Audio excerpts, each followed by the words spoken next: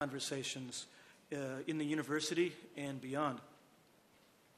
Everyone here tonight came because all of us share an abiding and dire concern for the condition of our planet. All of us who are here believe that we human beings have the power to act, and I trust we also believe that we are obligated to do so. Our sense of agency arises out of a deep, practiced faith. It's a faith in science. I hope and I trust that I can speak for all of us, whether or not we are situated within traditional religious streams, when I affirm that our religious traditions teach us the humility to know that there are questions that science must answer and which theology has only a secondary voice. There's a Muslim tale that comes out of the Hadith tradition recounting how Muhammad was once asked to rule on a question concerning a date palm. And Muhammad replied, "What do I know about raising dates? You better ask a farmer." Many of us here are people of faith in those practiced storied traditions. We do believe in the validity and the necessity of empirical experience. So, we believe that we have agency to change our world through empirical knowledge. That's what science teaches. We also believe that we have an obligation to do so.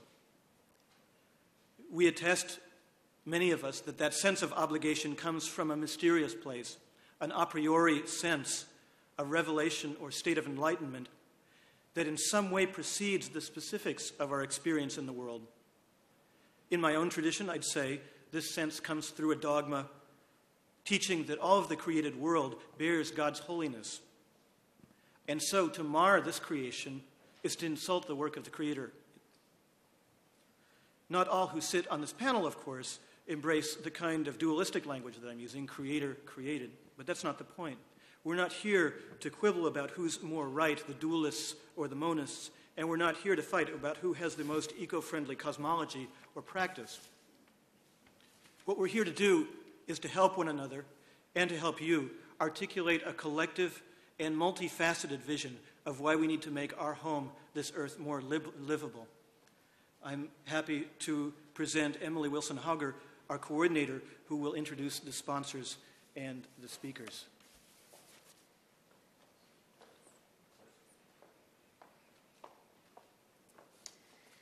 Hello, my name is Emily Wilson-Hauger. Welcome to Duke Faith Council's third annual dialogue. I'm the program coordinator of the Faith Council, as Michael told you.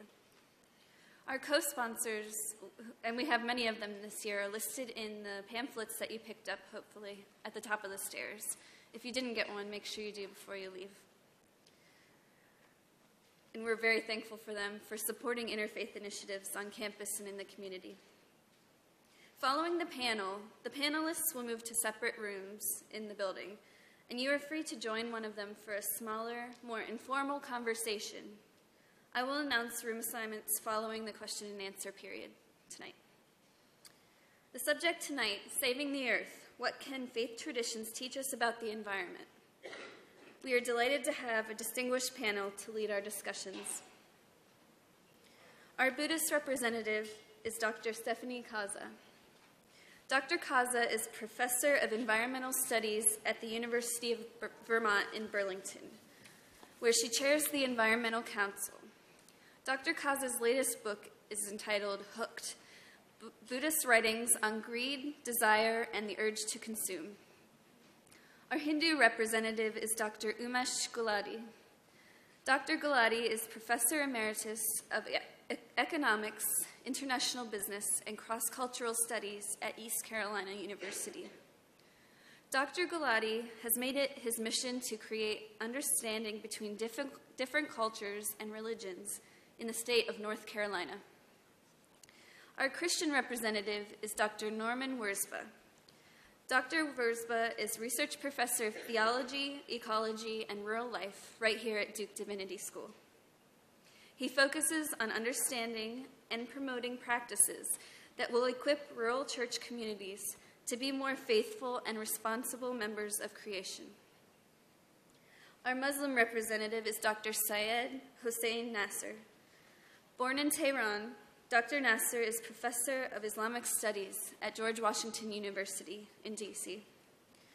Dr. Nasser has written not only on various aspects of Islamic studies, but also on the philosophical and religious dimensions of the environmental crisis. Our Jewish representative, who's running a little bit late, is Rabbi Dr. Arthur Waskow. Dr. Waskow is one of the co-creators and leaders of the Jewish Renewal Movement.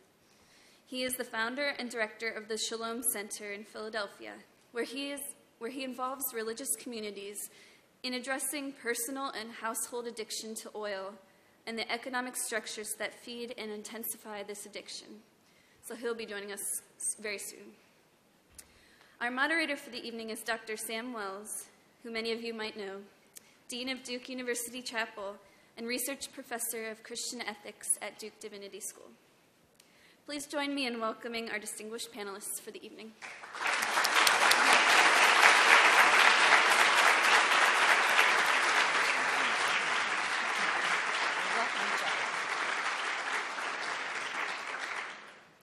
Well, I'm going to address our distinguished panelists, first of all, as teachers, and I'm going to start with Dr. Gulati from the Hindu tradition. Tell us for 10 minutes, they've got 10 minutes each, for the first question, tell us for 10 minutes about what Hinduism teaches us about the environment.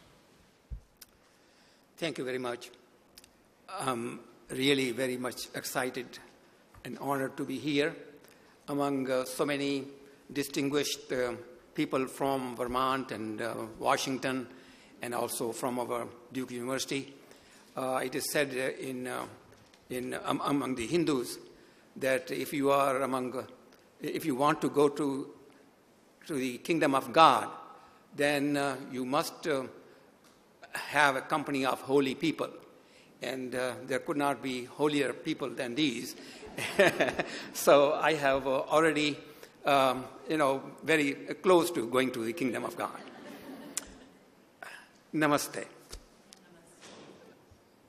I am deliberately using the traditional Indian or Hindu way of greeting you all, for that is the best way for me to begin how Hinduism looks upon human beings and other objects of nature. People from all religious traditions use this Namaste symbol while offering prayers to their chosen deity.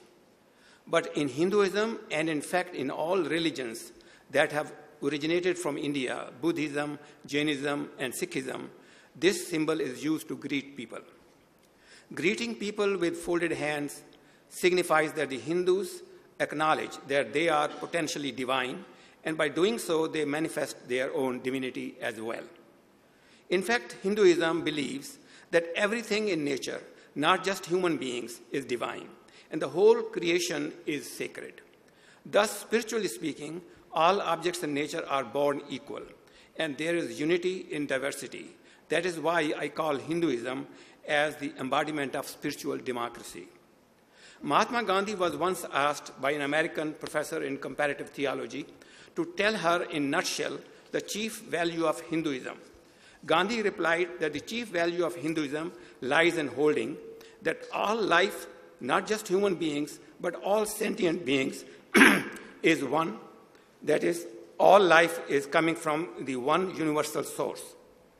He further asserted that in principle, it was not given to humans to dominate or exploit nature, but cooperate with it for aiding and enhancing our mutual welfare. The best way to do so, according to Gandhi, would be to limit our wants. Excuse me. This democratic ethos of Hinduism is well grounded in Vedanta philosophy. Philosophy in Sanskrit is called darshan, which means seeing or realizing. Unlike Western philosophy, Indian philosophy is a truth-seeking discipline which does not limit itself to merely discursive reasoning, but more importantly, depends on direct perception and intuitive realization. Thus, understood, Vedanta asserts that each soul is potentially divine, and the goal of human life is to realize that divinity within. I believe Christ meant the same thing when he said, "Seek first the kingdom of God and his righteousness, and other things will be added unto you." Vedanta calls God as Brahman or Ishwar, which is both transcendent and immanent and pervades everything. Please note that I will be using words Vedanta and Hinduism interchangeably.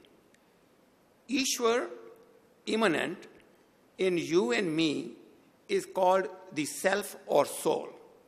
Vedanta also asserts that the essence of everything, including human beings, is this self, which is pure, perfect, and immortal. The death is of the body, not of the soul. While our senses and minds find differences in nature, humans, animals, plants, rivers, mountains, etc., through spiritual disciplines and self-knowledge, we can become awakened to unity behind diversity.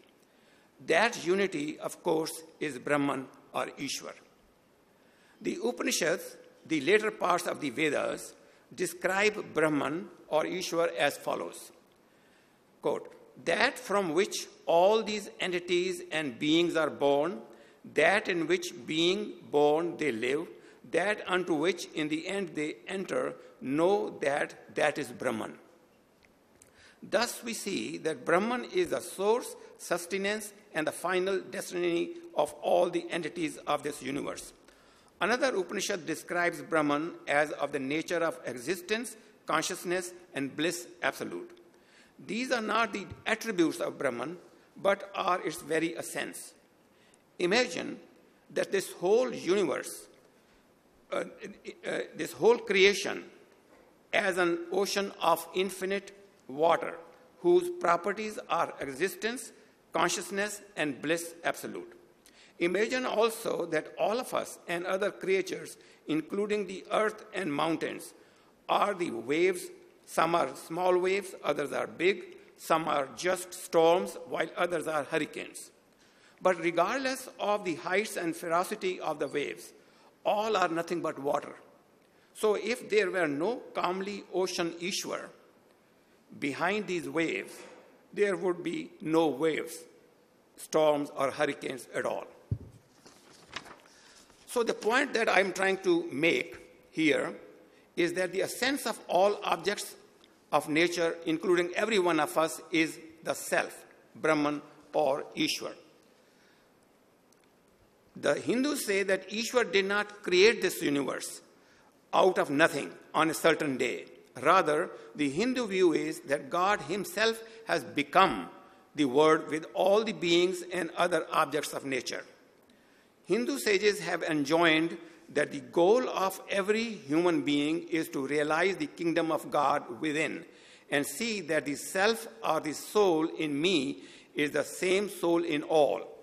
To wit, I am in all and all are in me. Out of ignorance, we have forgotten our true essence and have identified ourselves with our body-mind complexes. All conflicts, interpersonal, interreligious, interracial, and also international, which have brought so much misery and sufferings to humanity and have created also the environmental crisis, are the result of this false identification with our names, forms, professions, religions, etc. So we need to overcome this false identification with our names, false identification, and realize what we really are. This realization will make us see that you and I are not we. You and I are one.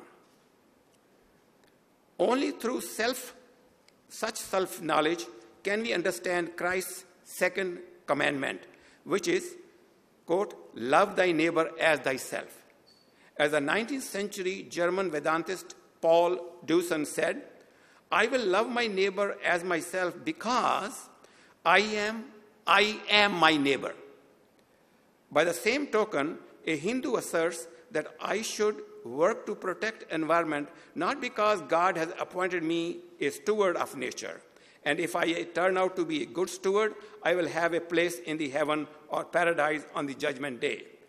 The Hindu view is that I should protect the environment because by doing so, I will protect myself here and now.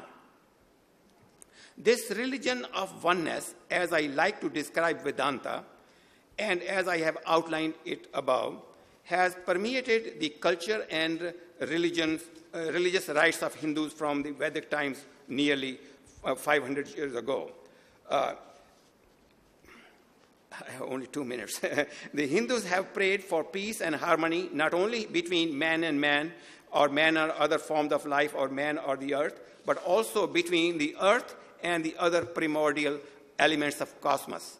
We can see this indicated by the following peace mantra that is recited at the end of all sacred Hindu rites, which goes by, in the English translation, to the heavens be peace, to the sky and the earth be peace, to the waters be peace, to plants and all trees be peace, to the gods be peace, to all men be peace, Om, peace, peace, peace be unto all. From this peace mantra, it is clear that the Hindus, earth is not an object for exploitation, but a mother for adoration. In Sanskrit, it is called Dharti Ma, Mother Earth, or Bhumi Devi, or Goddess Earth.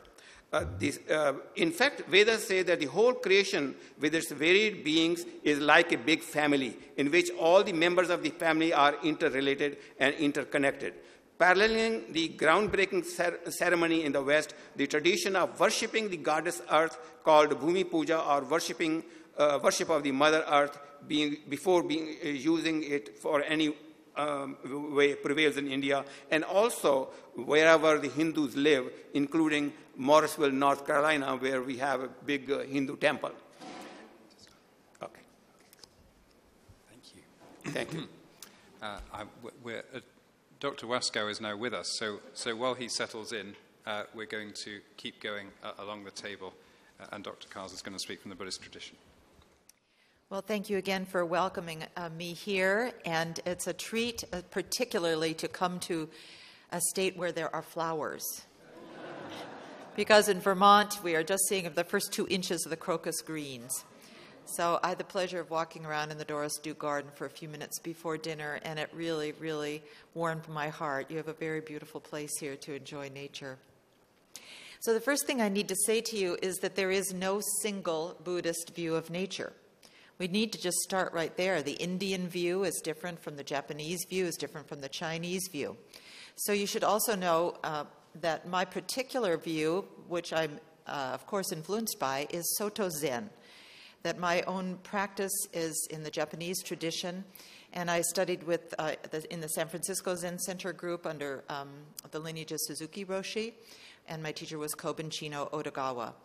And then that was brought up to kind of modern environmental concerns, taking a number of retreats with Thich Nhat Hanh and training with Joanna Macy. So marrying that in with my environmental studies teaching and background in activism, it's a kind of unusual blend.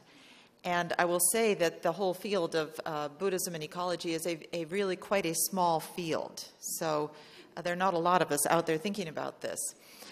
Buddhism has been applied in this country to many other socially engaged endeavors, hospice work, prison work, gardening, but not the overall environment so much. You would have a hard time getting people in Washington, D.C. working in the EPA or at NRDC or at NOAA to self-identify as Buddhists. All that being said, I think Buddhism has a lot to contribute, a lot to offer, and particularly in interfaith dialogue. It's very rich to learn from the other faiths and to see how we understand our own faith in that context. So given this is such a recent field, in fact, the first conference that I attended was in 1990, where Buddhists were invited to lead workshops and be on panels and so on. So we're not even at 20 years here. There's just a handful of books out there. So I'll give you a few of the key points that come out over and over in Buddhism. First, the universe, the view of the universe. The emphasis is not on the creation. There's no creator God in Buddhism. So the emphasis is more on the ongoing, dynamic life-giving force that is the matrix for all creativity, for all life, for all activity. Not so much worry about when it all came into being, but just be present with how it is now. And very often the concept of chi, or ki, sometimes said in Japanese, is what you look at. What's the nature of the relationships, the nature of the flow, the nature of the system that it's moving through. What you gain out of this is a non-dualistic view of nature. You don't see human beings as nature as two different or oppositional things. You might want to think in terms of the Chinese yin-yang symbol, where the black teardrop has a little bit of white in it, and the white teardrop is a little bit of black, and together they make a whole. This is a different idea of opposites, complementary opposites. In the Western view, we tend to have opposites that are clashing and absolutely different from each other. That's a more dualistic view. So the Buddhist view of the universe offers a non-dualistic view. This also applies to sacred and secular. You don't see the term sacred so often because it's sort of all one thing. It's sacred and secular at the same time. But sacred usually refers to a creator or creator god or a divinity. So that's emphasized less. Now, however, one of the central laws in Buddhism is the law of interdependence. And this is seen as a primary philosophical law in understanding.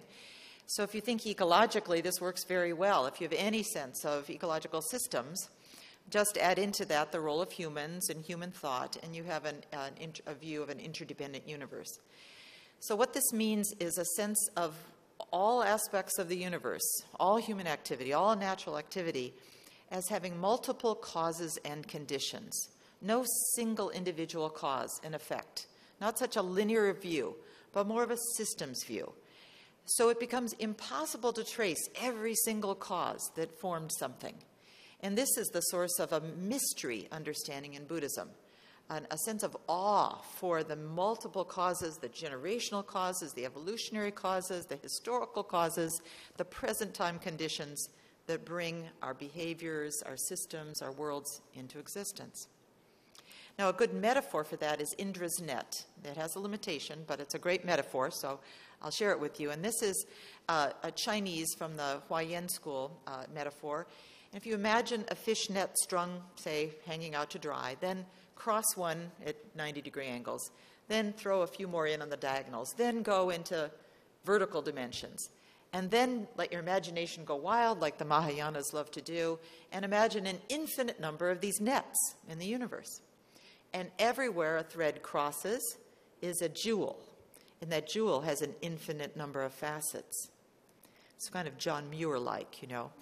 So every time you can imagine tugging on that net, the wind blowing, or, you know, somebody trying to cut it, the jewels are affected. They reflect fewer of the other jewels if they're tarnished or polluted.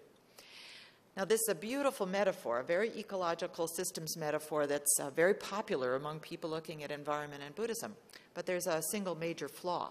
So if you remember what I said when I first started talking about the dynamic universe, to really understand this system of nets, you would have to be jostling it and moving it and shaking it, and the jewels would be growing and shrinking and giving birth to new jewels, and it would be so dynamic you could never get a single snapshot that would cover it.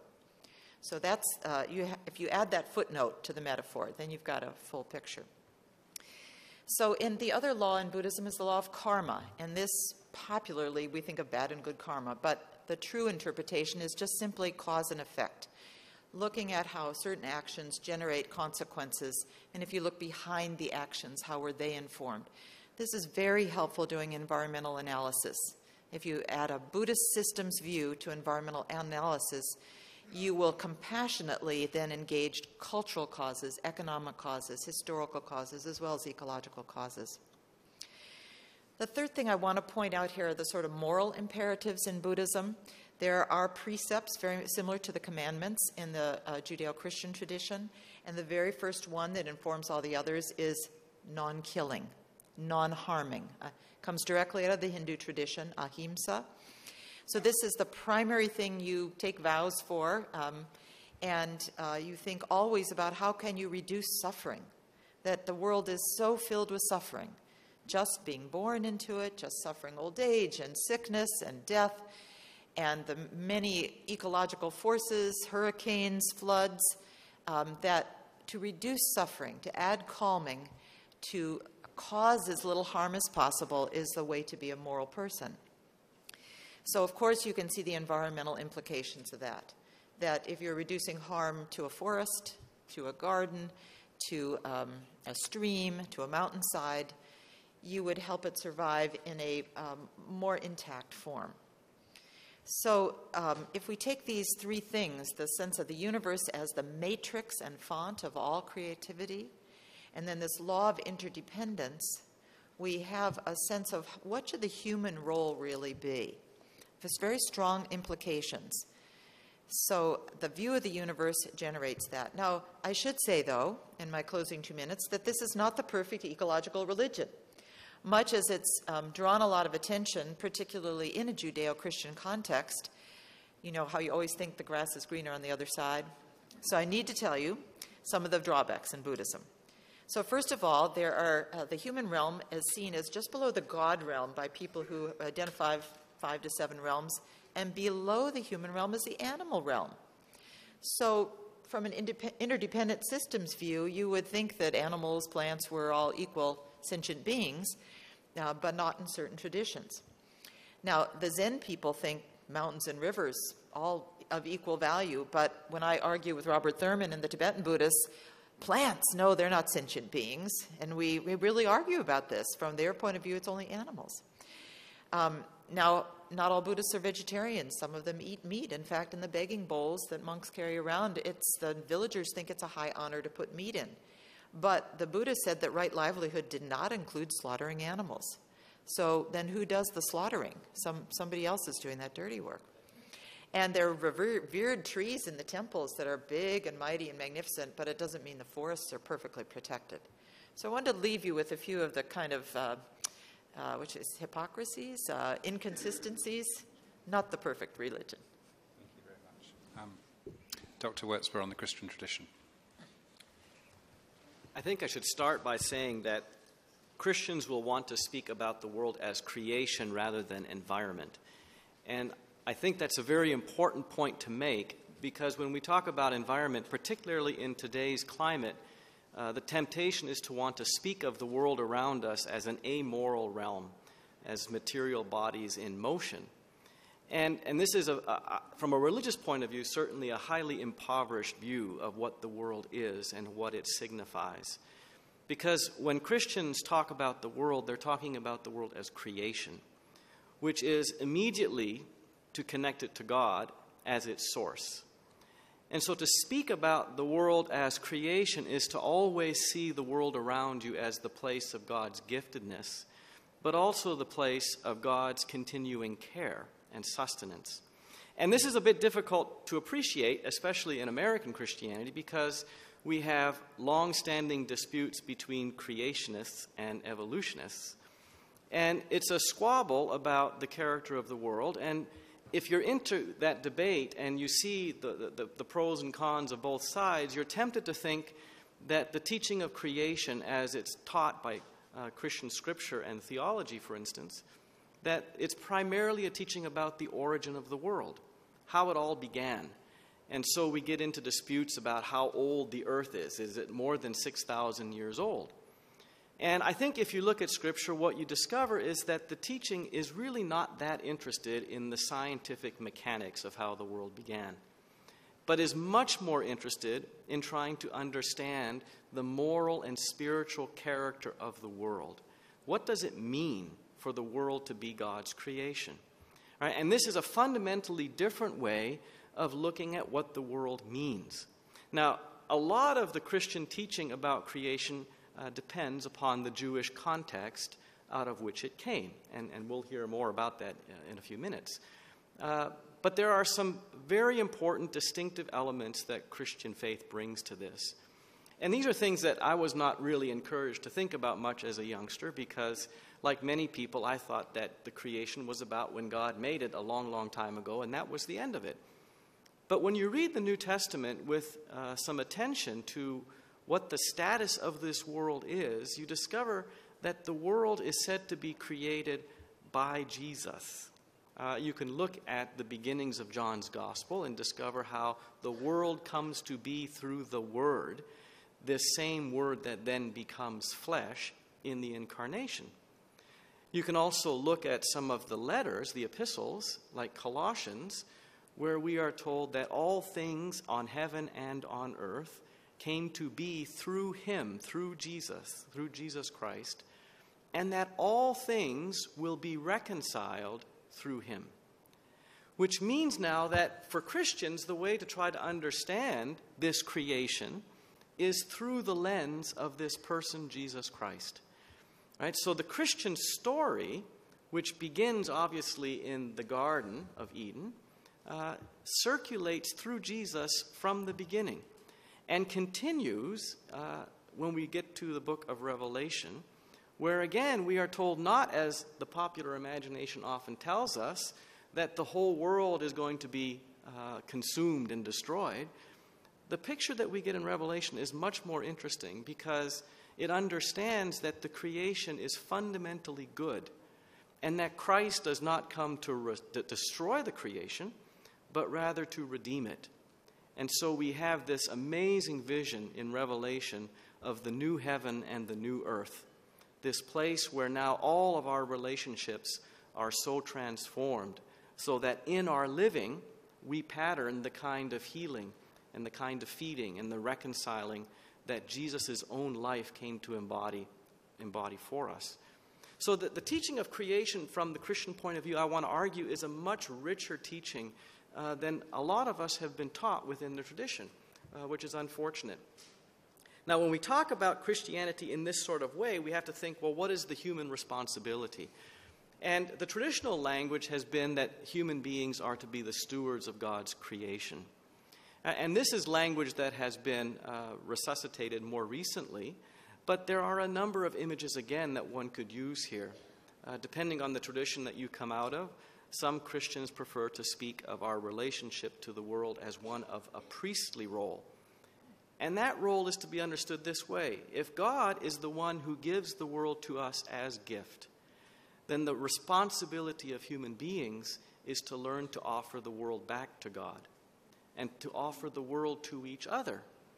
And for Christians, one of the primary places, one of the primary practices where this happens would be around the Lord's table at the Eucharist, where we are asked to eat the flesh and the blood of Jesus, and while we consume Jesus, Jesus consumes us, so that we can then be food for the world around us. It's really quite striking, the theological significance of this often practiced rite that Christians enjoy and participate in. That through our participation in the life of Christ, we are involved in the reconciling of the whole of creation. Now, like Dr. Kaza said, it would be nice to say that Christians have embraced this vision historically and have done no end of good, but we know that that's not the case, because there are passages that have been seized upon by Christians at varying times, most famously in Genesis 1, where human beings are told to subdue and dominate the world. And this is a story that has been used to assert that human beings can do with the creation whatever they would like. And of course, this is a reading that depends upon a view of domination which is relatively recent. Now, when you live in a modern technological world where we have immense levels of power to destroy and harm, what it means to subdue and dominate will be quite different than if you live, say, in an agricultural society, like the context that would have informed much of the biblical writing. Subduing and dominating does not mean having one's way with the world, but rather learning how to work with the world, right? How to work with God's creation. And then furthermore, Christians are told that however we think about domination or subduing, it will have to be patterned on the lordship of Jesus, who of course does not dominate over us in some ruthless or exploitive way, right? That Jesus' way is the way of service.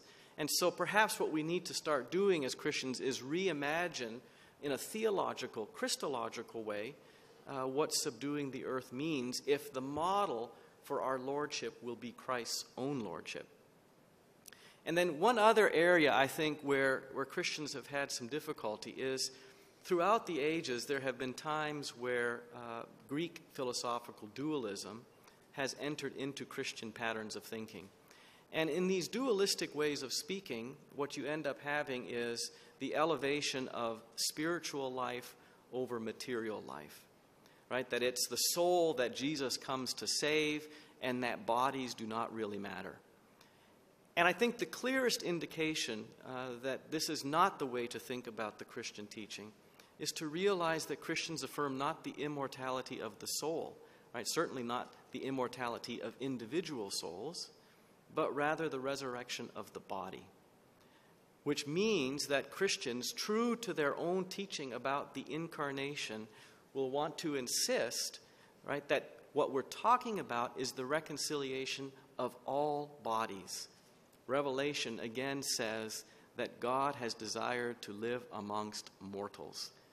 It's not that we are to escape from the creation because it is somehow evil or wicked or bad, but that Christians need to learn how to repair and restore a creation that has been disfigured by human sinfulness. Thank you. Thank you. Dr. Nazar from the Muslim tradition. I also am very happy to be able to be here. I've been discussing these matters for almost 50 years now, probably more than anyone sitting around in front of you, since I gave the Rockefeller Series lectures in Chicago, which were the 1960s, early 60s, which before people even spoke about the environmental crisis, predicting that we would have an environmental crisis and that it would be very closely allied to the spiritual malaise of humanity and not just bad engineering and bad economic policy. And I still hold that view, and I'm glad that 40-some years later, this way of looking at things and to understand the significance of religion in this most important of all problems that faces us now increases from day to day. Of course, like Hinduism and Buddhism and Christianity and later on Judaism, we shall hear about, Islam is a vast tradition with many schools of thought. And whenever somebody says Islamic, like saying Hindu or Christian, you must understand what theological school, what interpretation you're referring to, obviously. With the few minutes given to me, I will just summarize very, very briefly some of the most salient features of Islam's understanding of the environment, which almost all schools of Islamic thought share. I say almost because, as in Christianity, as in Hinduism even, there are certain schools of thought which do not share the Vedantic view of non-duality or many other points that Dr. Gulati referred to. First of all, God has 99 beautiful names according to the Quran. Asma al-Husna. God says, call him by these beautiful names. One of his names is the name Al-Muhit, which means environment.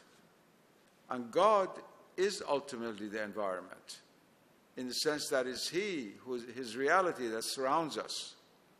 And when we talk about the natural environment, it is really an approximation of the real environment, which is God. This is something which is very, very important to understand.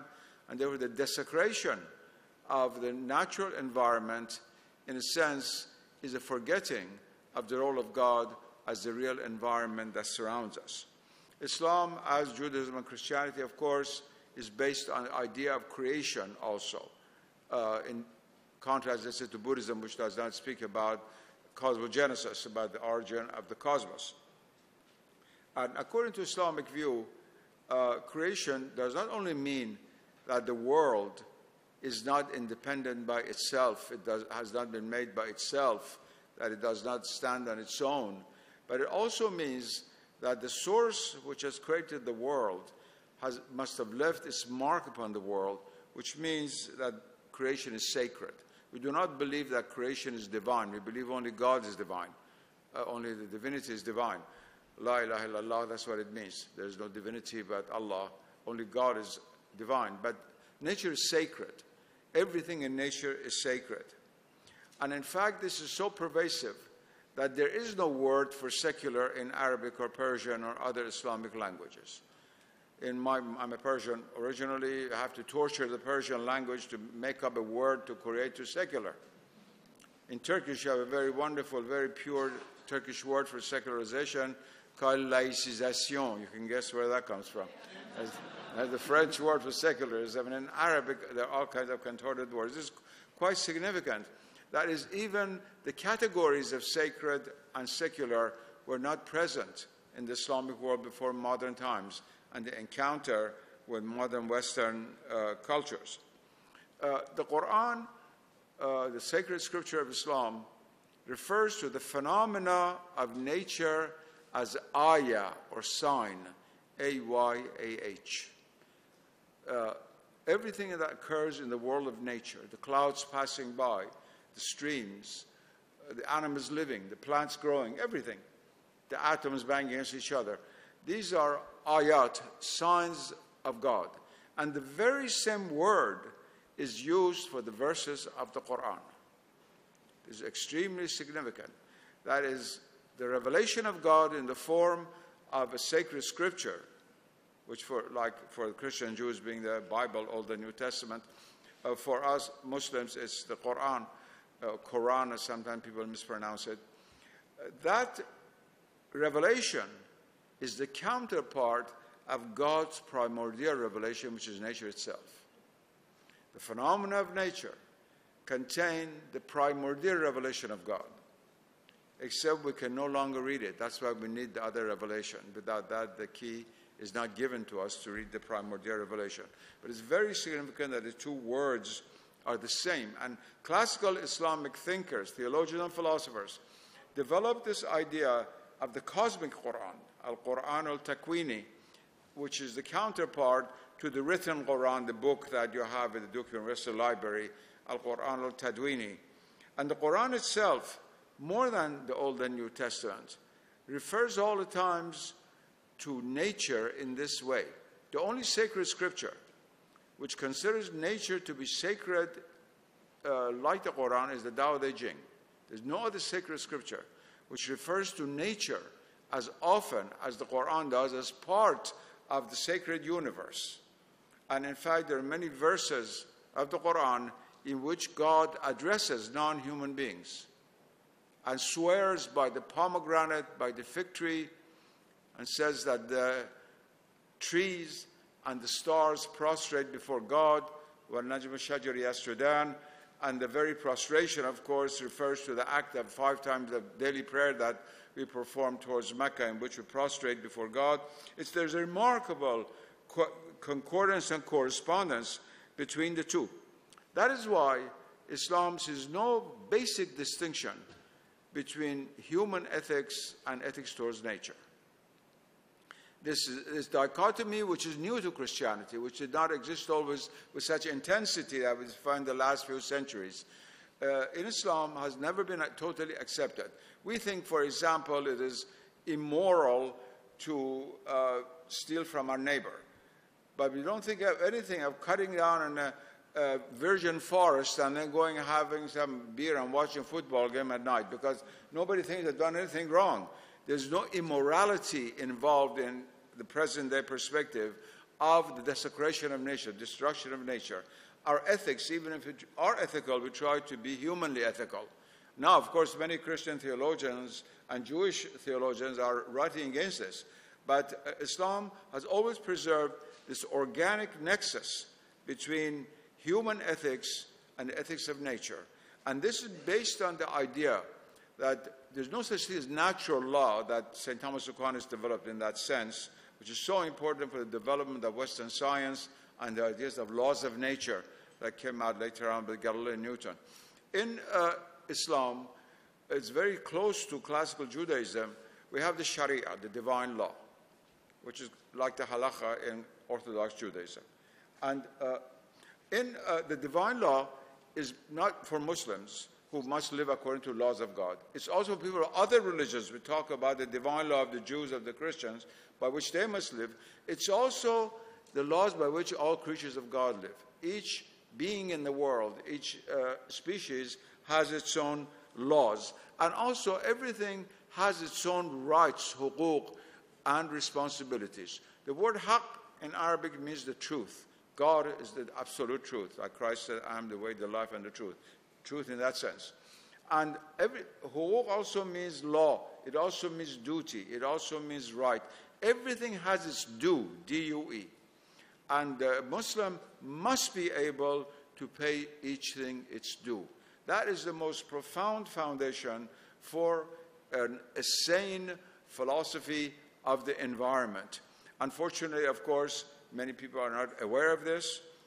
50 years ago, when I began to speak about these things, I was a lone voice in the Islamic world. As I was in the Western world, I was attacked very seriously by Christian theologians, and because what are you talking about? It's the great pride of Christianity to have called the Industrial Revolution and polluted the Thames River. Now nobody talks like that. Look at the text 50 years ago, see what they used to say.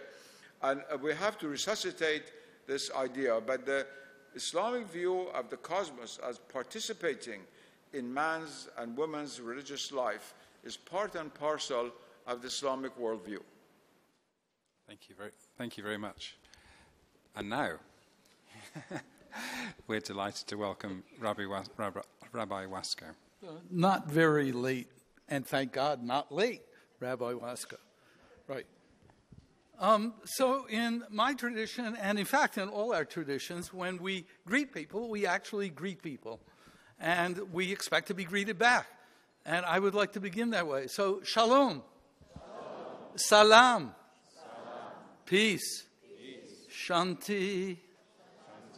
Namaste. And I don't begin with those words only because, thank God, or thank the one, all those traditions happen to be sitting at this table and I hope in the room. Thank God this room, all our traditions are seated in. I say it partly to ask you to remember, really deeply to remember, that there is no room that any of us sits in, even alone, let alone a room with all Jews or all Christians or all Muslims or whatever. There is no room in which it is not all our communities sitting. In this planet, in this century, there is no room anywhere on earth in which it is not all our communities sitting. And I really implore us all to try to remember that. So sometimes it seems to me that all I would need to teach about or share about Jewish tradition about the earth is 3 words, or maybe even 2 words, and 1 word that ain't even a word. So I'll start with that one, right? In Hebrew, one of the ancient, sacred, and most intimate names of God, in the Hebrew Aleph-Bet, which sounds like alphabet for a good reason, is Yud, He, Wo, He. In the Western alphabet, that's Y, H, W, H. And some of you may have been taught in comparative religion courses at Duke or somewhere else that that's Yahweh. Well, it ain't. And it ain't Yahovah either. It had no vowels. And for a little more than 2,000 years, a little before the rabbinic era, and certainly all through it, Jews have been taught, and I would say unfortunately taught Christians, to substitute for that YHWH, which I'll come back to in itself for a moment, to substitute saying Adonai, which means Lord. And out of that, in the Gospels came, in Greek, Kyrie, and came Dominus, and in English came Lord. The one thing, the Yud, He, Vav, He, for sure did not mean was Lord. Why that euphemism or substitute or whatever you want to call it came into practice, we can some other time, I guess, spend a lot of time thinking about. But what I want to do instead is to invite you to do something that happened within me. I didn't really plan it. when I decided in the moment, actually, Sinai can even happen on a college campus, in the middle of a class at Swarthmore College that I was teaching, to the extent possible with Martin Buber. He was dead, but I didn't want to make the class about him to make him into an it, right? Of all people, Martin Buber, the philosopher of I, thou, shouldn't be turned into an it. So we were having a conversation as much as possible with Buber, and I realized that Buber, in talking about the words on the tablets at Sinai in a book called Moses, that's an extraordinary book, had skipped the first two words. One of them is the kind of expansive word for I in Hebrew, Anochi.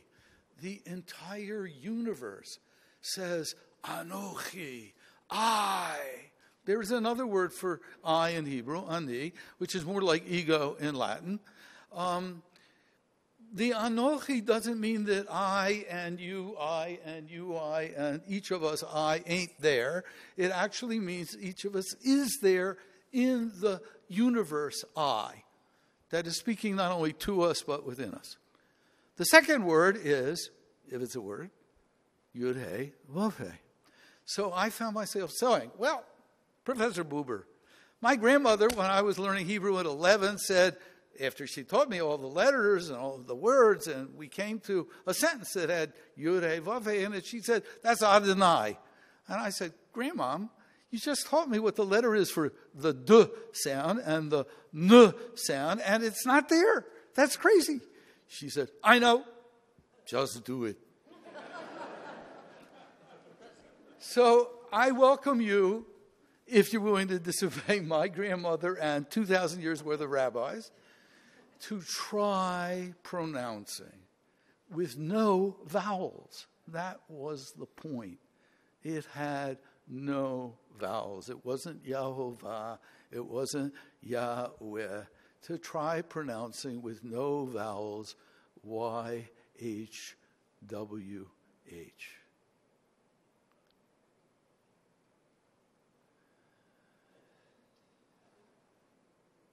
Anybody say what happened for you? What? That's all vowels. Yahovah. Anybody with no vowels?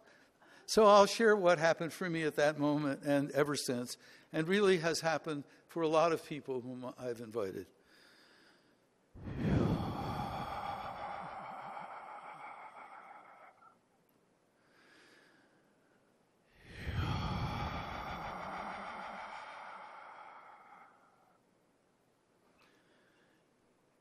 When grammarians look at those four letters, they say they're very weird, actually.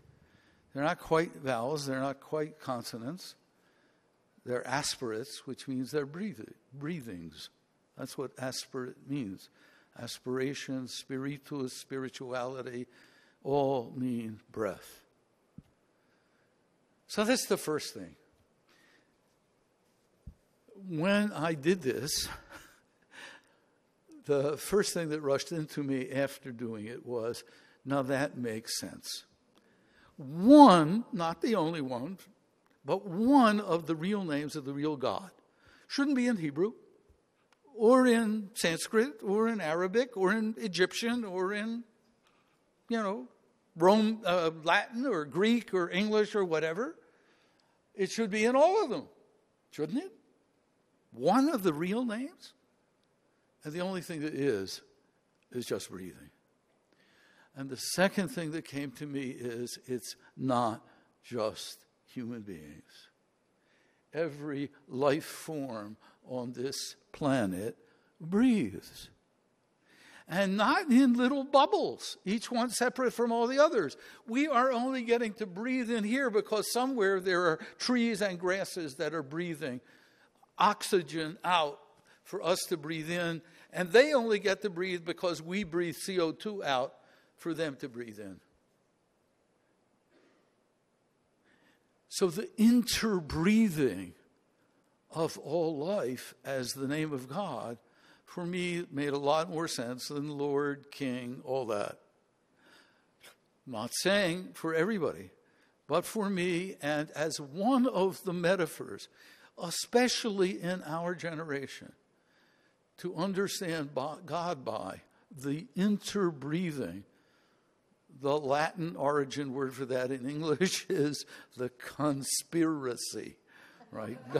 God, the great, great beyond conspiracy. The breathing together.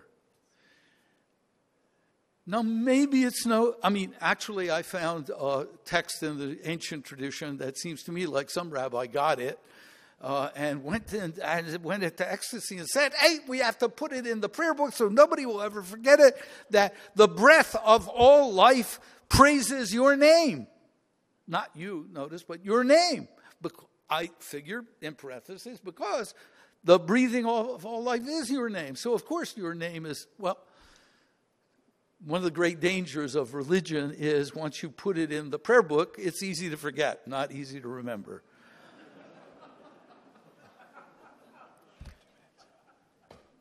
But maybe it's no accident that the rediscovery of that, I do think it's truly ancient, but that the rediscovery of it comes when that interbreathing of all life, the interwovenness of oxygen and CO2, is exactly the greatest crisis in the history of the human race. And the greatest crisis in the history of the planet for 65 million years since the big meteor hit the place and killed thousands, hundreds of thousands of species. We are facing the moment when, if you are willing to take seriously as one of the metaphors of God, the interbreathing of all life, that we are choking the interbreathing of all life, God's very name, to death. So I said there were two other words, and there would be a lot more, but, who can do it? Two other words real quickly. The two words in Hebrew are Adam, which means human being, and Adamah, which means earth. The reason I dislike the word environment, though if you think of one of the names of God as being sort of not the environment, in English environment means that's what's in the environs. It's out there somewhere, close, but in the environs.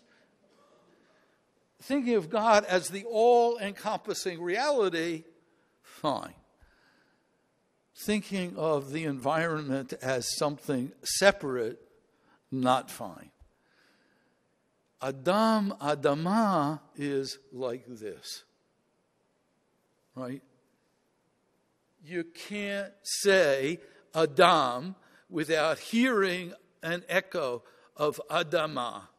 And you can't say Adamah without hearing an echo of Adam. If in English, the ordinary word for human being in English were earthling, we would have it. But earthling is this woo-woo, Star Trek word, unfortunately. Or if the ordinary word for earth in English were humus, which it is, but not the ordinary word for it's a very specialized kind of earth. So for me, that's one of the deep teachings. And I could go on for sure for another 15 minutes, but I'm told I'm not supposed to. So I will stop and catch my breath. And I will say one more thing. The commandment that says, don't take my name in vain, empty-handed, empty-hearted, that's what in vain means, right? Think of it for a moment as if it meant every single breath you take is my name. Don't do it empty-headed, empty-hearted, empty-spirited, empty-bodied, every breath. Now, that's the hardest of all the commandments. Everybody tells the 10th one, don't covet, don't envy. That's the hard one. How can you tell people not to feel? I think the hardest one, but one we might at least put on the list for, in that way, for us to reach toward. That every breath we breathe from a tree, every breath we breathe to a tree, every breath we put into the atmosphere out of the back of our automobile ought to be the name of God. Well, question 2. Second question, very briefly, just 2 minutes each. This is moving from being a teacher to being a learner. What do you feel, coming from your tradition, you've either learned tonight or you've learned on other occasions from one or more other traditions? Very briefly. I'm going to be very, very strict on time now. First of all, I want to say that I did not completely say what Hindus practice this philosophy, saying that we consider Earth as Mother Earth, and whenever we want to start anything, any building, we first want to have a worship of the earth. I should have also said that it is a duty for every Hindu every day to feed a bird or an animal, to take care of the trees, and especially that not to take the flesh of the animals. Now, as to say that. Which are the negative things, about my religion, is that from whatever I have said, there is nothing negative, because we practice earth and all other the natural objects as a part of our daily kind of practice, and as if they are our own. The only caveat I can make is that the philosophy that I have underlined, which underlies all this thing, is not well understood in India. But let me tell you that religion is the soul of India. And if people were told the rationale behind what they do as religious rites and practices, they would consciously try to maintain our solidarity with the non-human life. So at present, it is just the cultural tradition that has been passed on from one generation to another. In fact, majority of the Hindus don't even know why they greet people with the folded hands as namaste, as I did to you. I believe this is true of every culture, and I'm not sure how many people here know why do you shake hands when you meet people. If you want to know the answer, I will tell you later.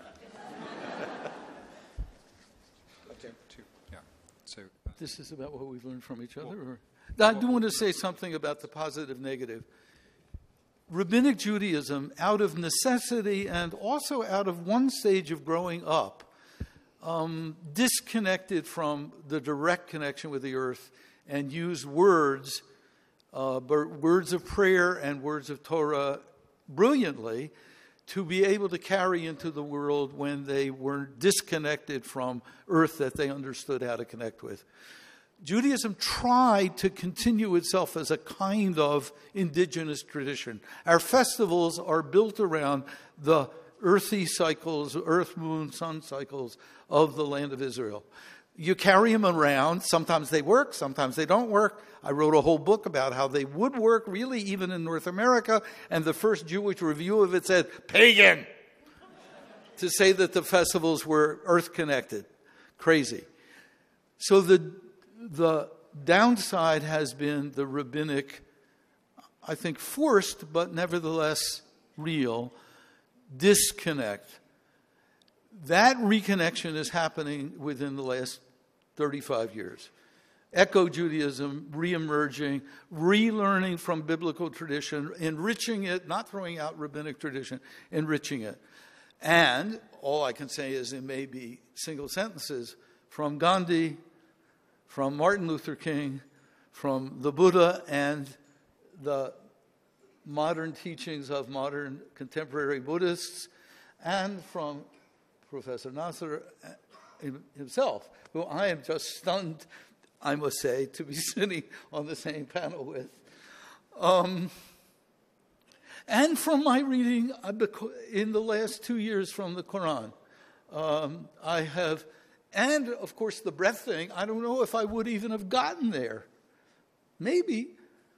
I think it was indigenous to the Yud-He-Vav-He, the YHWH, but I'm not sure I would have gotten there without the Buddhist and Hindu and to some extent Christian teachings about the breath as a sacred practice. Well, having already told you a few of the limitations of Buddhism, I want to tell you how rich Buddhism in America is, enriched by the other faith traditions, and particularly in the place where we need to build forces around environmental discussions. We really need each other. I was actually raised Unitarian, so now you might not think that's Christian, but at least we do read the Bible and sing hymns and so on. So I have had some exposure. But I did spend a lot of time in a Zen monastic retreat setting in which, we didn't talk about these things. So I've been very involved in Buddhist-Christian dialogue. And what I see is that the Judeo-Christian tradition is very powerful in its prophetic tradition, in the calling forth of social justice concerns. That the Buddhist tradition has this eonic view of time that doesn't really, it'll all kind of balance itself, work itself out. But the prophetic tradition adds some urgency. And I think that's a tremendous thing for us to learn from, to address the inequities in the human systems and not just explain them as, well, you were reborn as an animal before. That's too easy. I also think that the Judeo-Christian traditions have invested a lot in the arts. And as somebody who was raised in a musical family, I loved singing masses by, Bach, by Mozart. They were so moving, spine-tingling. They were spiritual experiences for me, that the spiritual arts, the celebration of the creation through music, through the visual arts, the performing arts, is a very rich and beautiful tradition, and I miss it in Buddhist practice.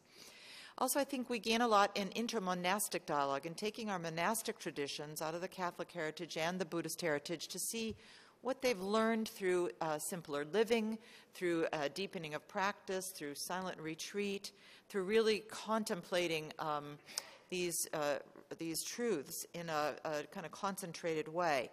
And I myself have found it to be a wonderful experience to take up some of our shared practices like prayer, to find a way for Buddhists and Christians to pray together, to meditate together, to offer blessings together, to do mitzvahs together and serve together.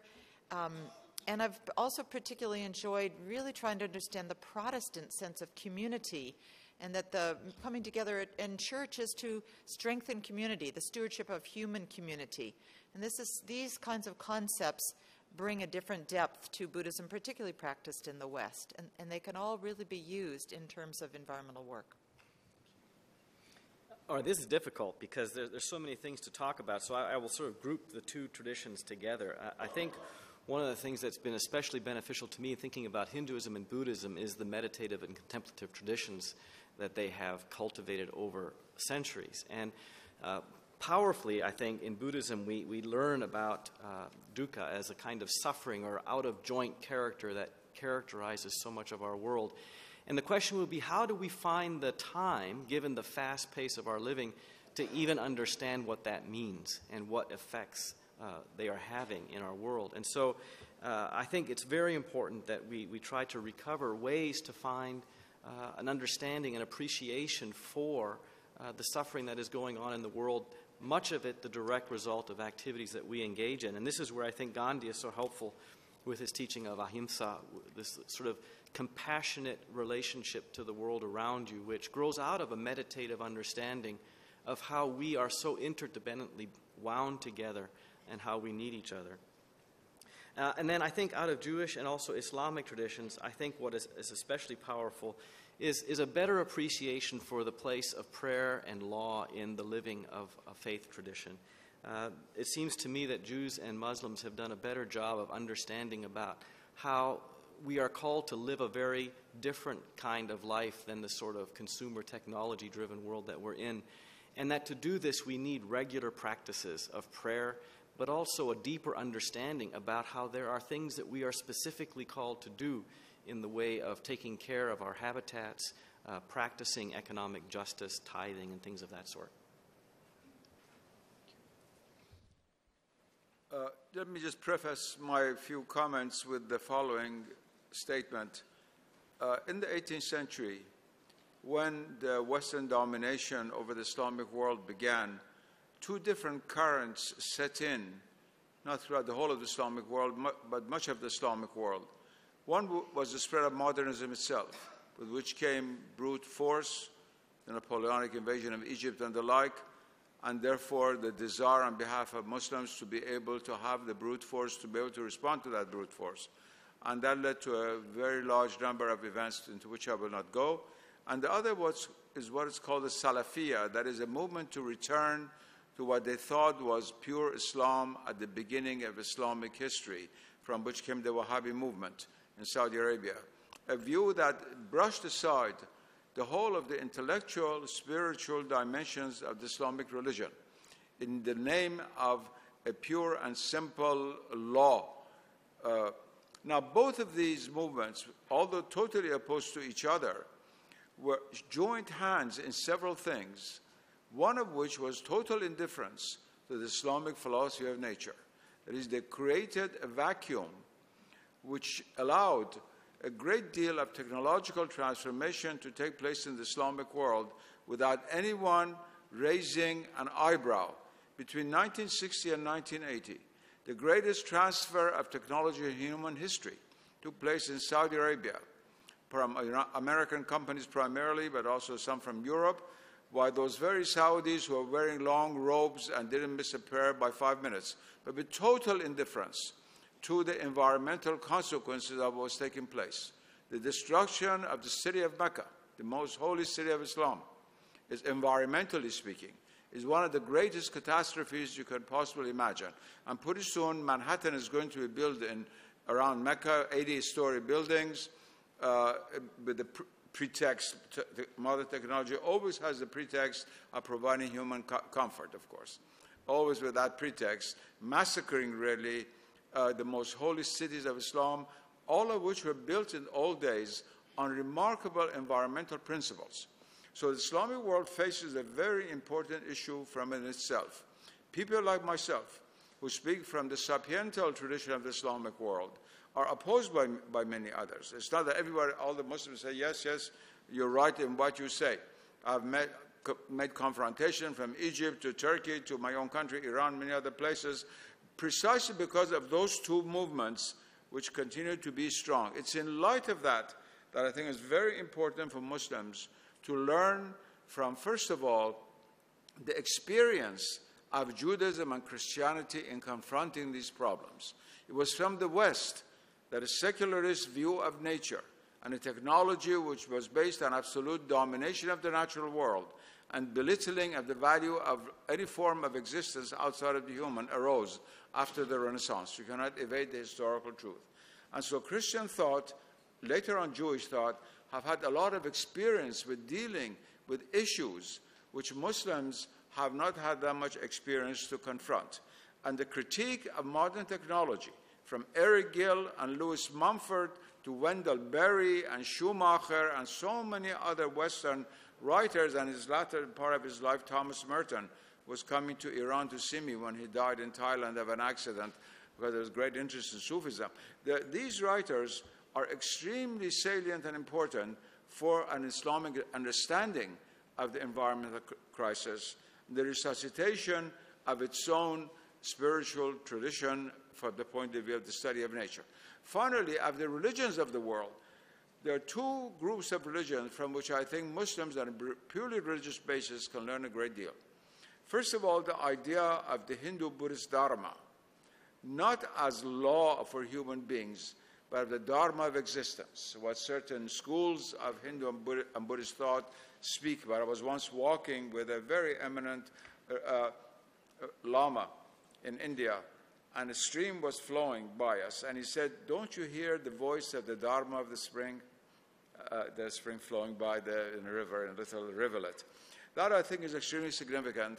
And even more than that is that which is absent from this forum, namely the view of the primal people, the primal religions. There are 300 million people left in the world who follow various primal religions, from the Australian Aborigines to the Hopis and the Navajos in New Mexico and Arizona. And their view of seeing not only particular things, but the whole of nature as breathing the breath of God, this beautiful statement that the rabbi made about the whole of existence breathes the divine name. That's a central Sufi doctrine. They live it. They see it. When they see the moon, they see a divine manifestation directly. I think all of us, the children of Abraham, as well as all those from religions of India and others, we have a lot to learn from the primal people. And I hope the next time you have a conference like this, they will also be represented. Thank you. And the last question. But they're going to get a bit longer to answer this one. The last question is, so what do we do? Drawing on the religious traditions represented here and not represented here, what can religions take into a search for our common future? 5 minutes for this?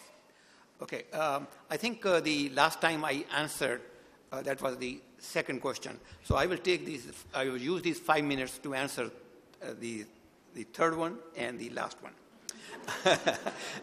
So, the third one is that what other traditions have influenced or rather we have, Hinduism has gotten insight from. And as regards this one, I would say that I can point out two traditions in particular, and that is Buddhism and Jainism. Not many people here have heard the name of religion, Jainism. That is also a religion which has, unlike Buddhism, is not a missionary religion. It has stayed only in India. Now, both of these originated in India, and their founders, Buddha and Mahavira, were almost contemporary and are revered throughout India by the Hindus.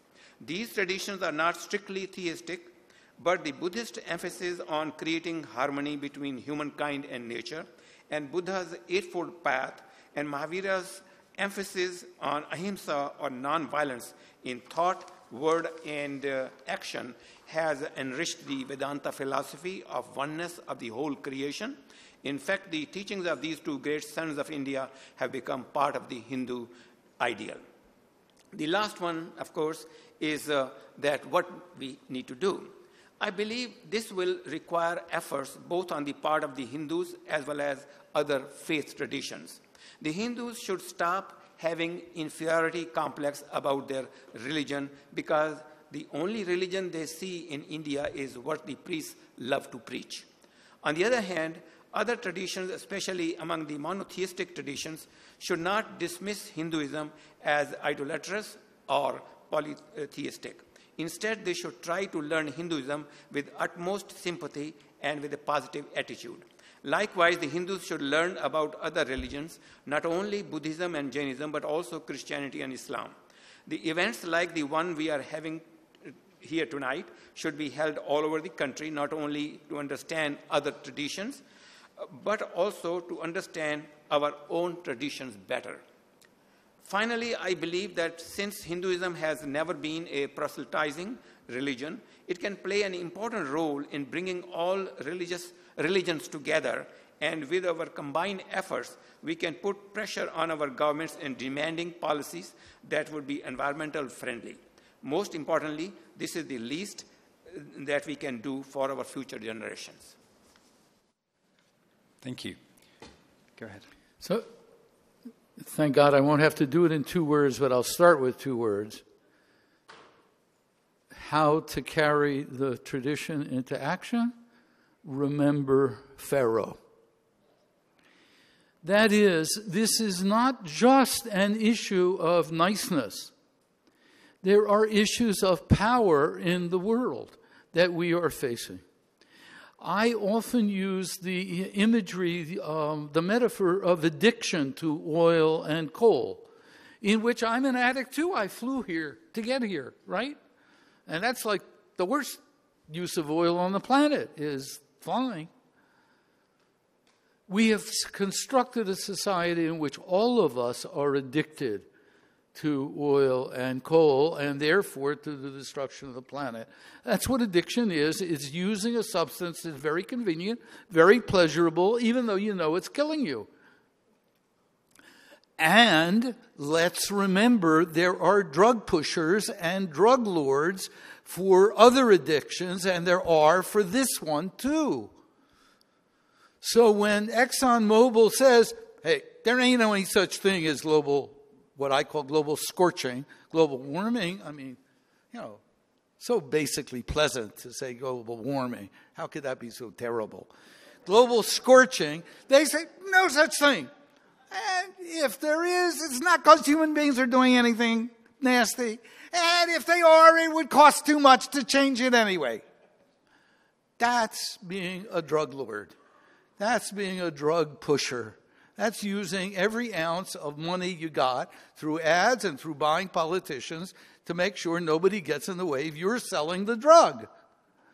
Remember Pharaoh. We are coming into Passover. Last night in Washington, I joined with 300 other people in the 40th anniversary of the original Freedom Seder, which I had the chutzpah and whatever to write, to celebrate a Freedom Seder for the earth, in which we noticed what you usually treat just as a sad sidelight of the Seder, Passover Seder, the plagues, the 10 plagues. You treat it as sad. You pour the wine out of your glass so you wouldn't celebrate the plagues. But the plagues were the result of Pharaoh's hard-heartedness, stubbornness, and arrogance. They weren't just magic done by a super Pharaoh in the sky. They were karma. They were cause and effect. If you act to oppress human beings, the earth will also screech and groan. And so I would say the crucial thing is to remember to connect our own lives, not only to green, yes, to green the campus, green the synagogues, green the churches, the mosques, and to remember that if we green each one of those separate buildings, it still wouldn't change the social structure that is ruled by people who get profit and power out of doing this. And they are already drowning themselves in the Red Sea, if you notice, in the last 6 months. And that's one thing our tradition teaches, that overreaching does result in self-destruction. But it also teaches they take a lot of totally innocent people down with them. The Torah goes out of its way to say, even the servant girl who pushed the hardest work there was in Egypt, pushed the millstone, even her firstborn died. Like many of the people who are dying in drought-stricken Africa, the people who died in fires, unheard of fires in Australia. People are dying today because of the actions of those pharaohs, people who didn't do those actions. We need to reconstruct a society in which they are not in charge.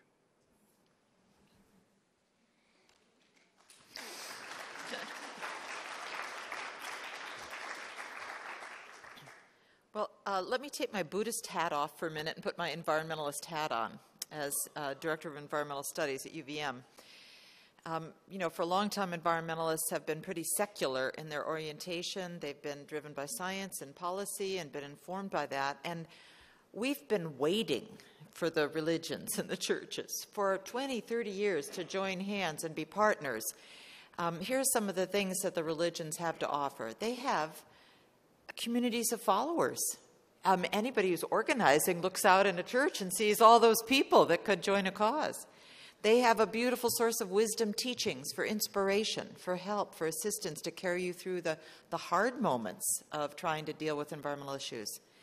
They have worldviews that guide people and provide a stable view, a way to find the role of human beings. They may not be the same worldview, but just having a worldview as a teaching gives a human soul or reason a place to land. They have ethics.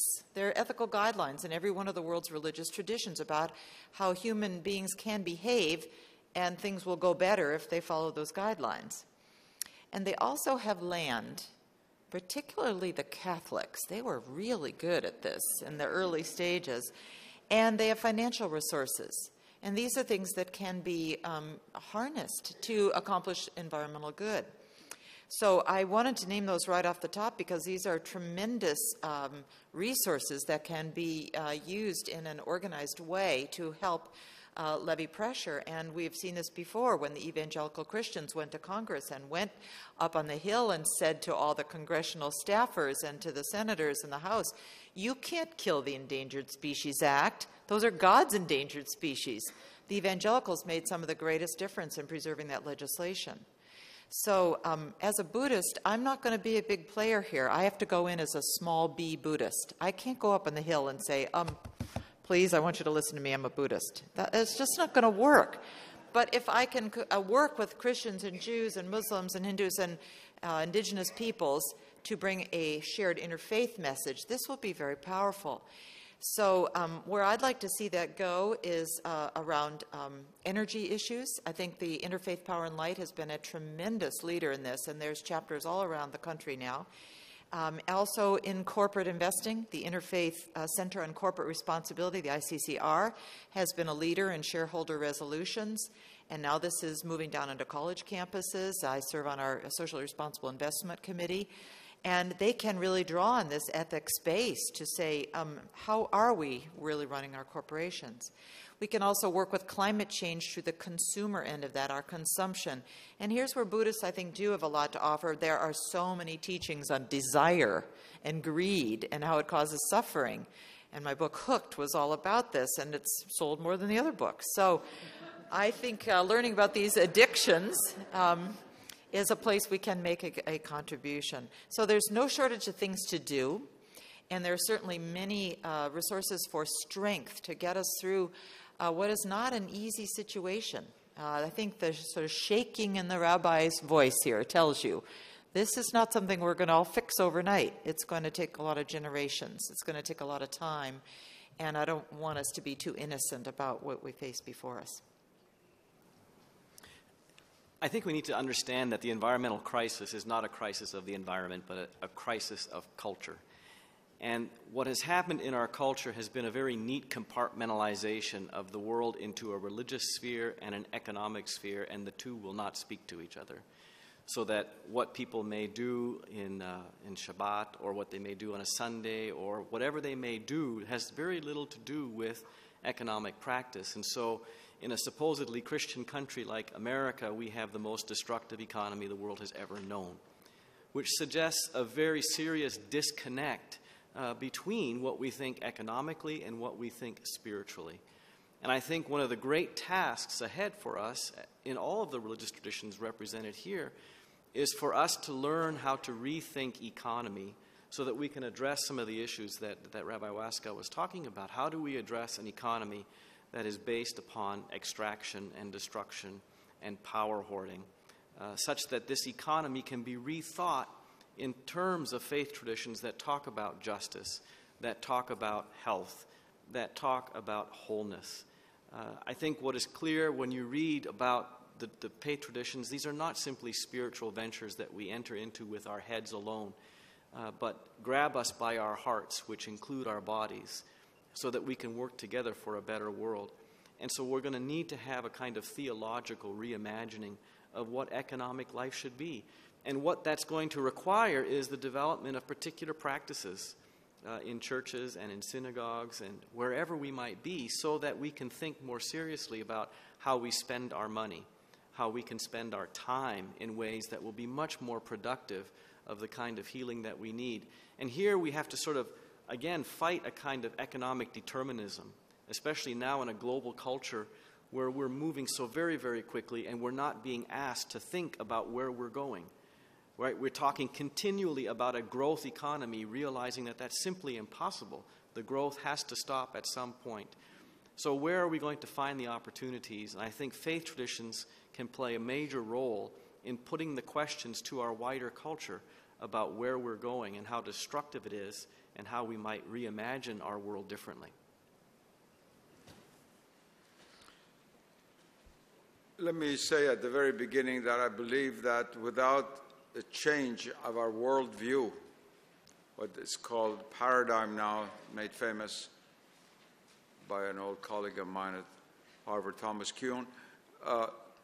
Without a change of our worldview, every effort of solving the environmental crisis, I believe, is just cosmetics. And it will not solve the problem. It fools us into thinking that we're solving the problem, and sooner or later, we're all going to be destroyed by the catastrophe created by us. Let me put all my cards on the table. And we do not have many generations, unfortunately. I believe that it's a question of imminent danger, and humanity has to concentrate its energies on this issue. Otherwise, there will not be grandchildren around to do whatever they want to do. In such a situation, I believe that we do need, as I said, to reformulate a new paradigm, which is also an old paradigm. We cannot invent paradigms out of the hat. The only source from which we could draw a worldview which would be followed by many people, at least by most people on the surface of the earth, is from our religions, in the wisdom tradition of various religions, what I call tradition. And I believe that in the same way that there is a perennial philosophy, I'm a follower of the perennial philosophy, there's a wisdom that has always been and shall always be, there's also what you might call a cosmologia perennis, I've called that in Latin. That is a kind of perennial worldview which deep down the various religions of the world share together.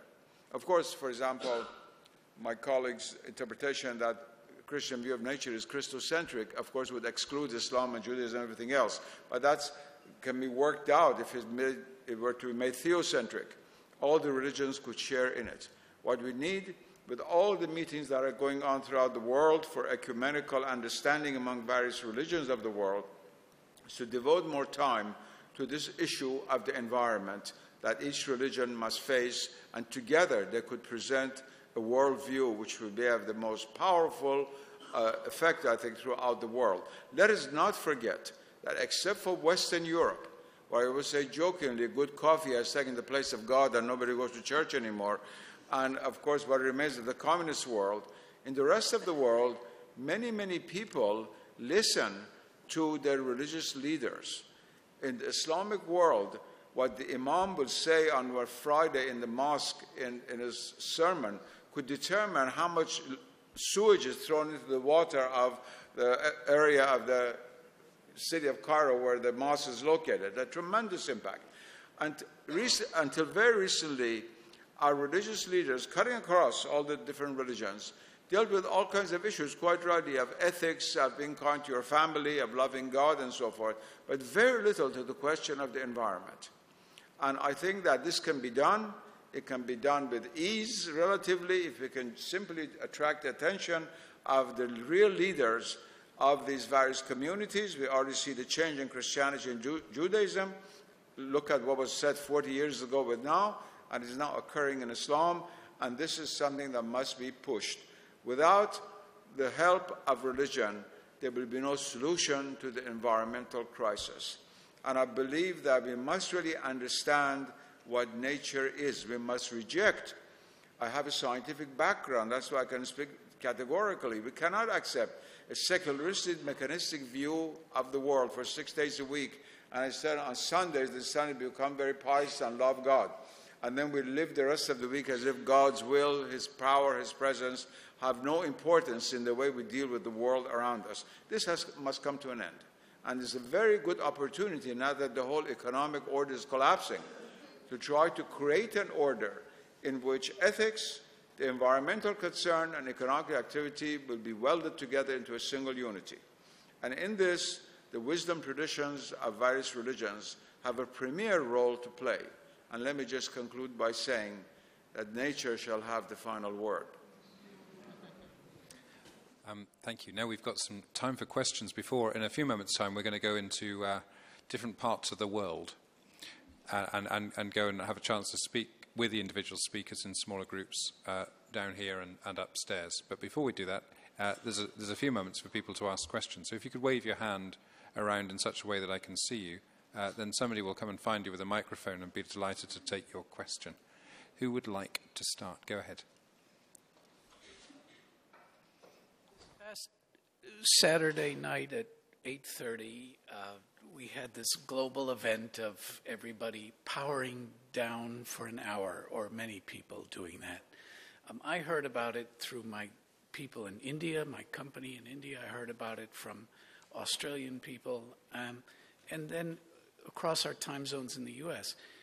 Is the world starting to get the message here, coming together with ideas like this, that we can all work together? I'm going to take 2 or 3 questions all at one go, so people can on the panel can respond to which parts they like. So who would like to go next? And I'll take 2 or 3 together.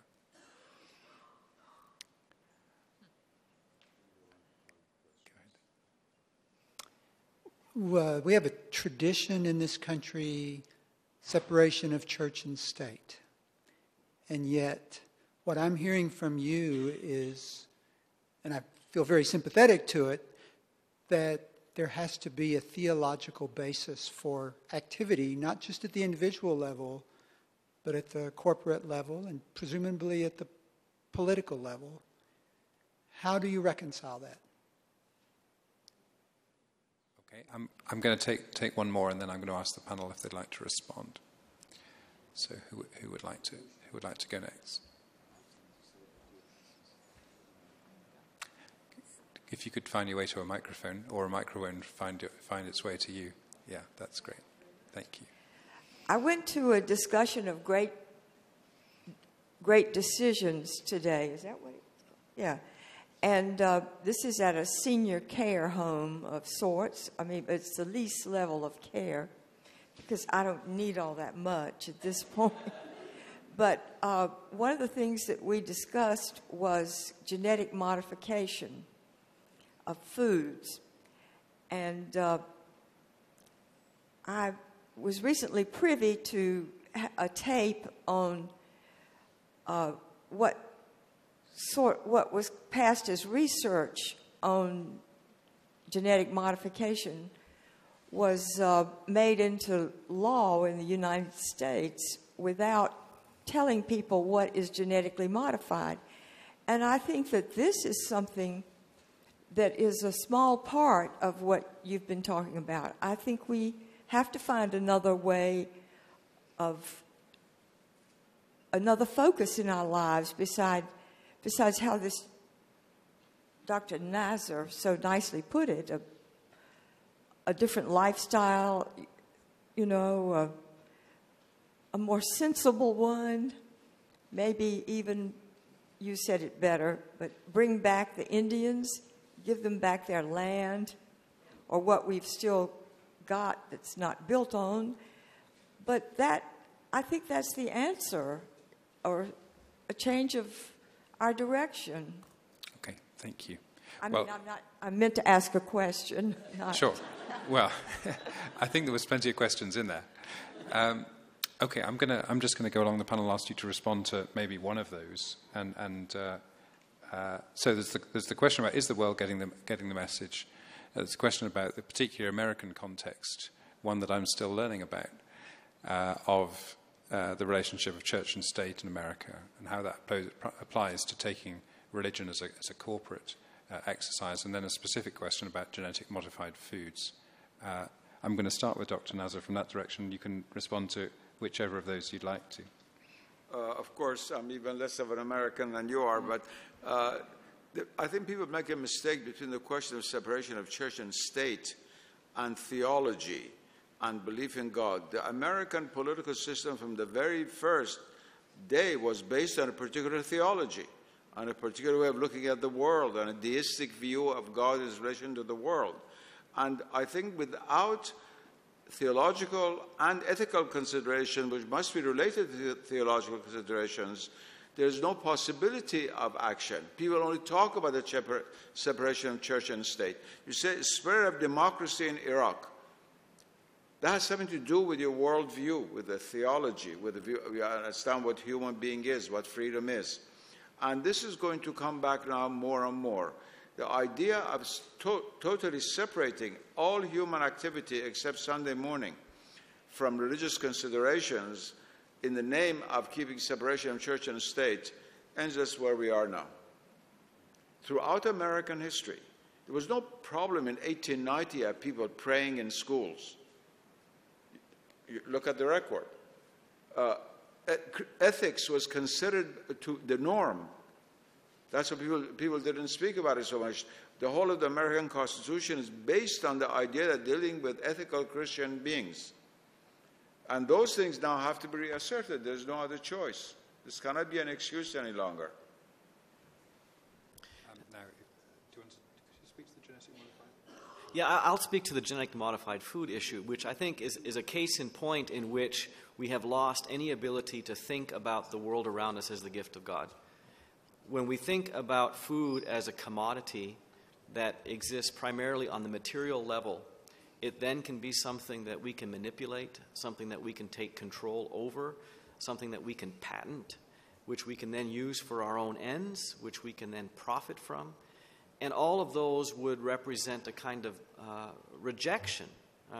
Rejection is not the right word, because that would presume that you at least understand it's a gift of God and therefore to be rejected. But if we started our thinking about food as a gift of God, would we be inclined to go in the directions that we're doing in the name of feeding the world, or in the name of providing better crops?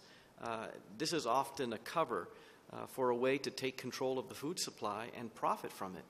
And what's so destructive about that is that it's the poor who are going to suffer the most from this. We don't know what kind of ecological damage will be the result of letting loose these genetically modified foodstuffs that often pollinate with others. And it's a major, major problem.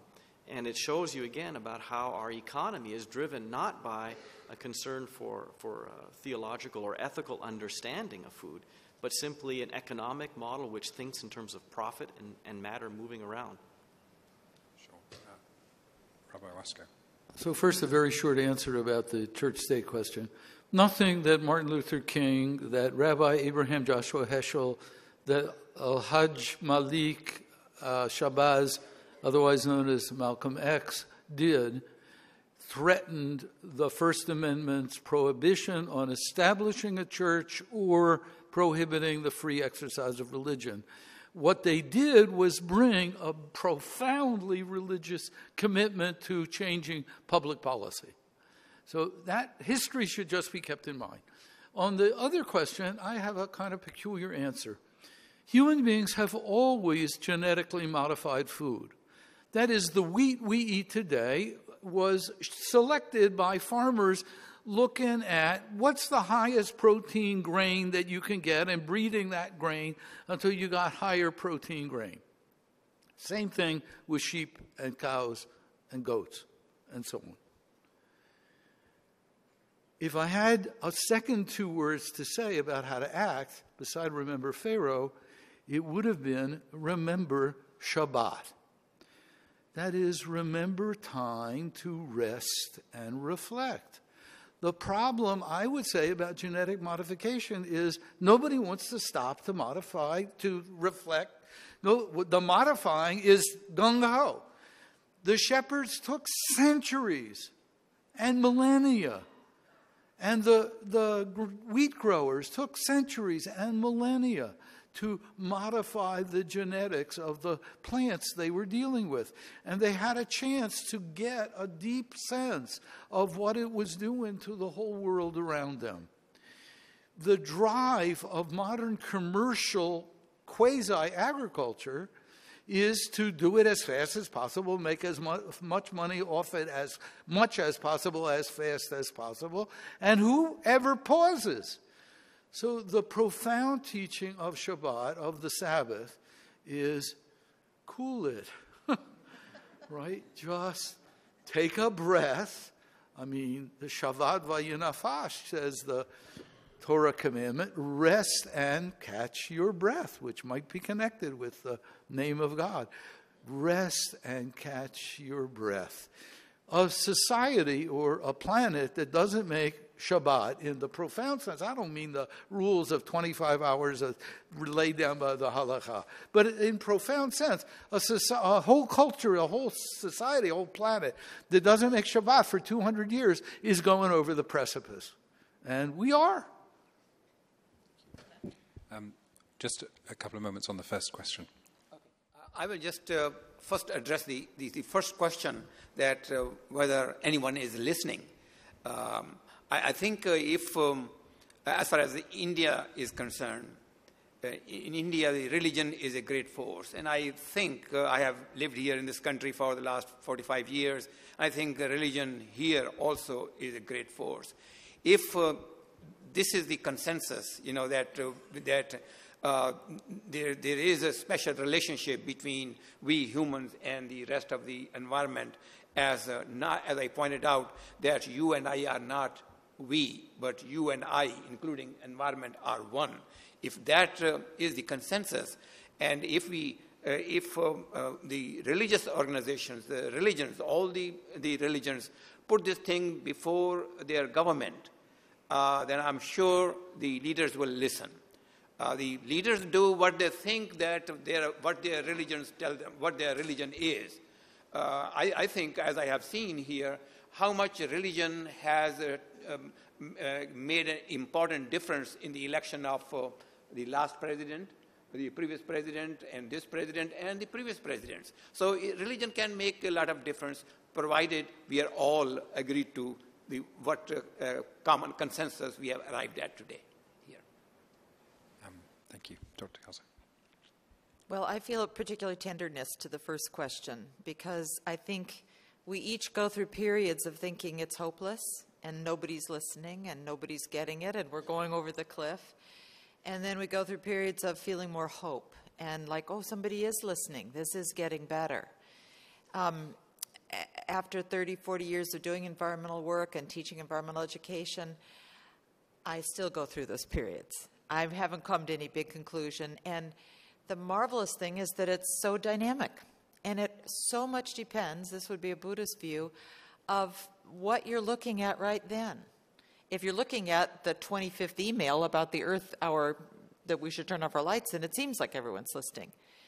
And if you're reading the daily briefings, on some other environmental news, you'll see it differently. So it's all happening. It's both unraveling, and there's more hope. There are more people connected together in ways they've never been before through the internet. There are more very, very strong collaborations going on globally between countries. One of the things the last 8 years of administration did was to galvanize partnerships outside the U.S. It was so important to see that Germany, that New Zealand, that Australia, that other people were still moving forward. The legislation was passing in Europe that was stalled here. So these partnerships are happening. In Paul Hawken's book, Blessed Earth, he describes the amazing abundance of the proliferation of citizen society environmental work. If you want an inspirational book, or to his website, The Wiser Earth, you can see how much is going on. The young people today in the colleges see environmental work as only collaborative. It would never occur to them to try and figure this out alone. This is a kind of older, more individualistic way of seeing things. And we have to remember, American society is known around the world for being hyper-individualistic. So all you have to do is just talk to somebody from another society and you'll have hope, because they're not so burdened by that hyper-individualism. So we don't need to solve this all individually. And I hope if there's kind of one message that's come out of this panel is that we all together believe that through working in a collaborative way and sharing different parts of our traditions, we'll all be stronger for that. And just that possibility carries hope. Well, thank you very much, Dr. Kaza. Emily's going to come and say something in a few moments' time, but just before she does, cut her off there. I just want to take a leaf out of Dr. Wasko's book and on your behalf choose 3 words, all of which are easy to pronounce.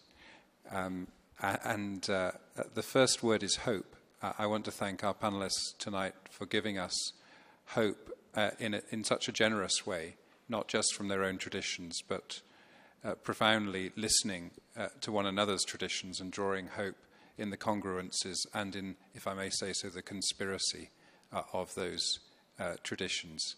And the second word would be frustration, because I think if you're anything like me, and I'm sure you are really, more than you realize, if you're anything like me, you'd really have happily spent the whole evening with just one of these wonderful people. And you've been really cross with me when I've cut them all off, when they were just getting into their stride. It's a tremendous honour.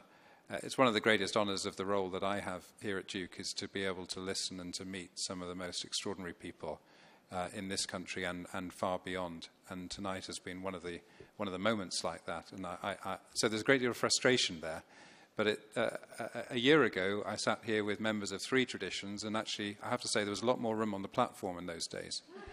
But I think we're so much more deeply enriched by having broadened the conversation as we have tonight. So frustration there. But the third word is joy. This Faith Council has, from the beginning, been about creating conversations that wouldn't otherwise happen. And tonight has been one of those conversations. I'm very proud to be part of the Faith Council. I'm very grateful for those who support us. And I'm very grateful for the joy of simply being able to have conversations about the most important things in our lives with some people who offer us some real wisdom. So thanks to each one of you.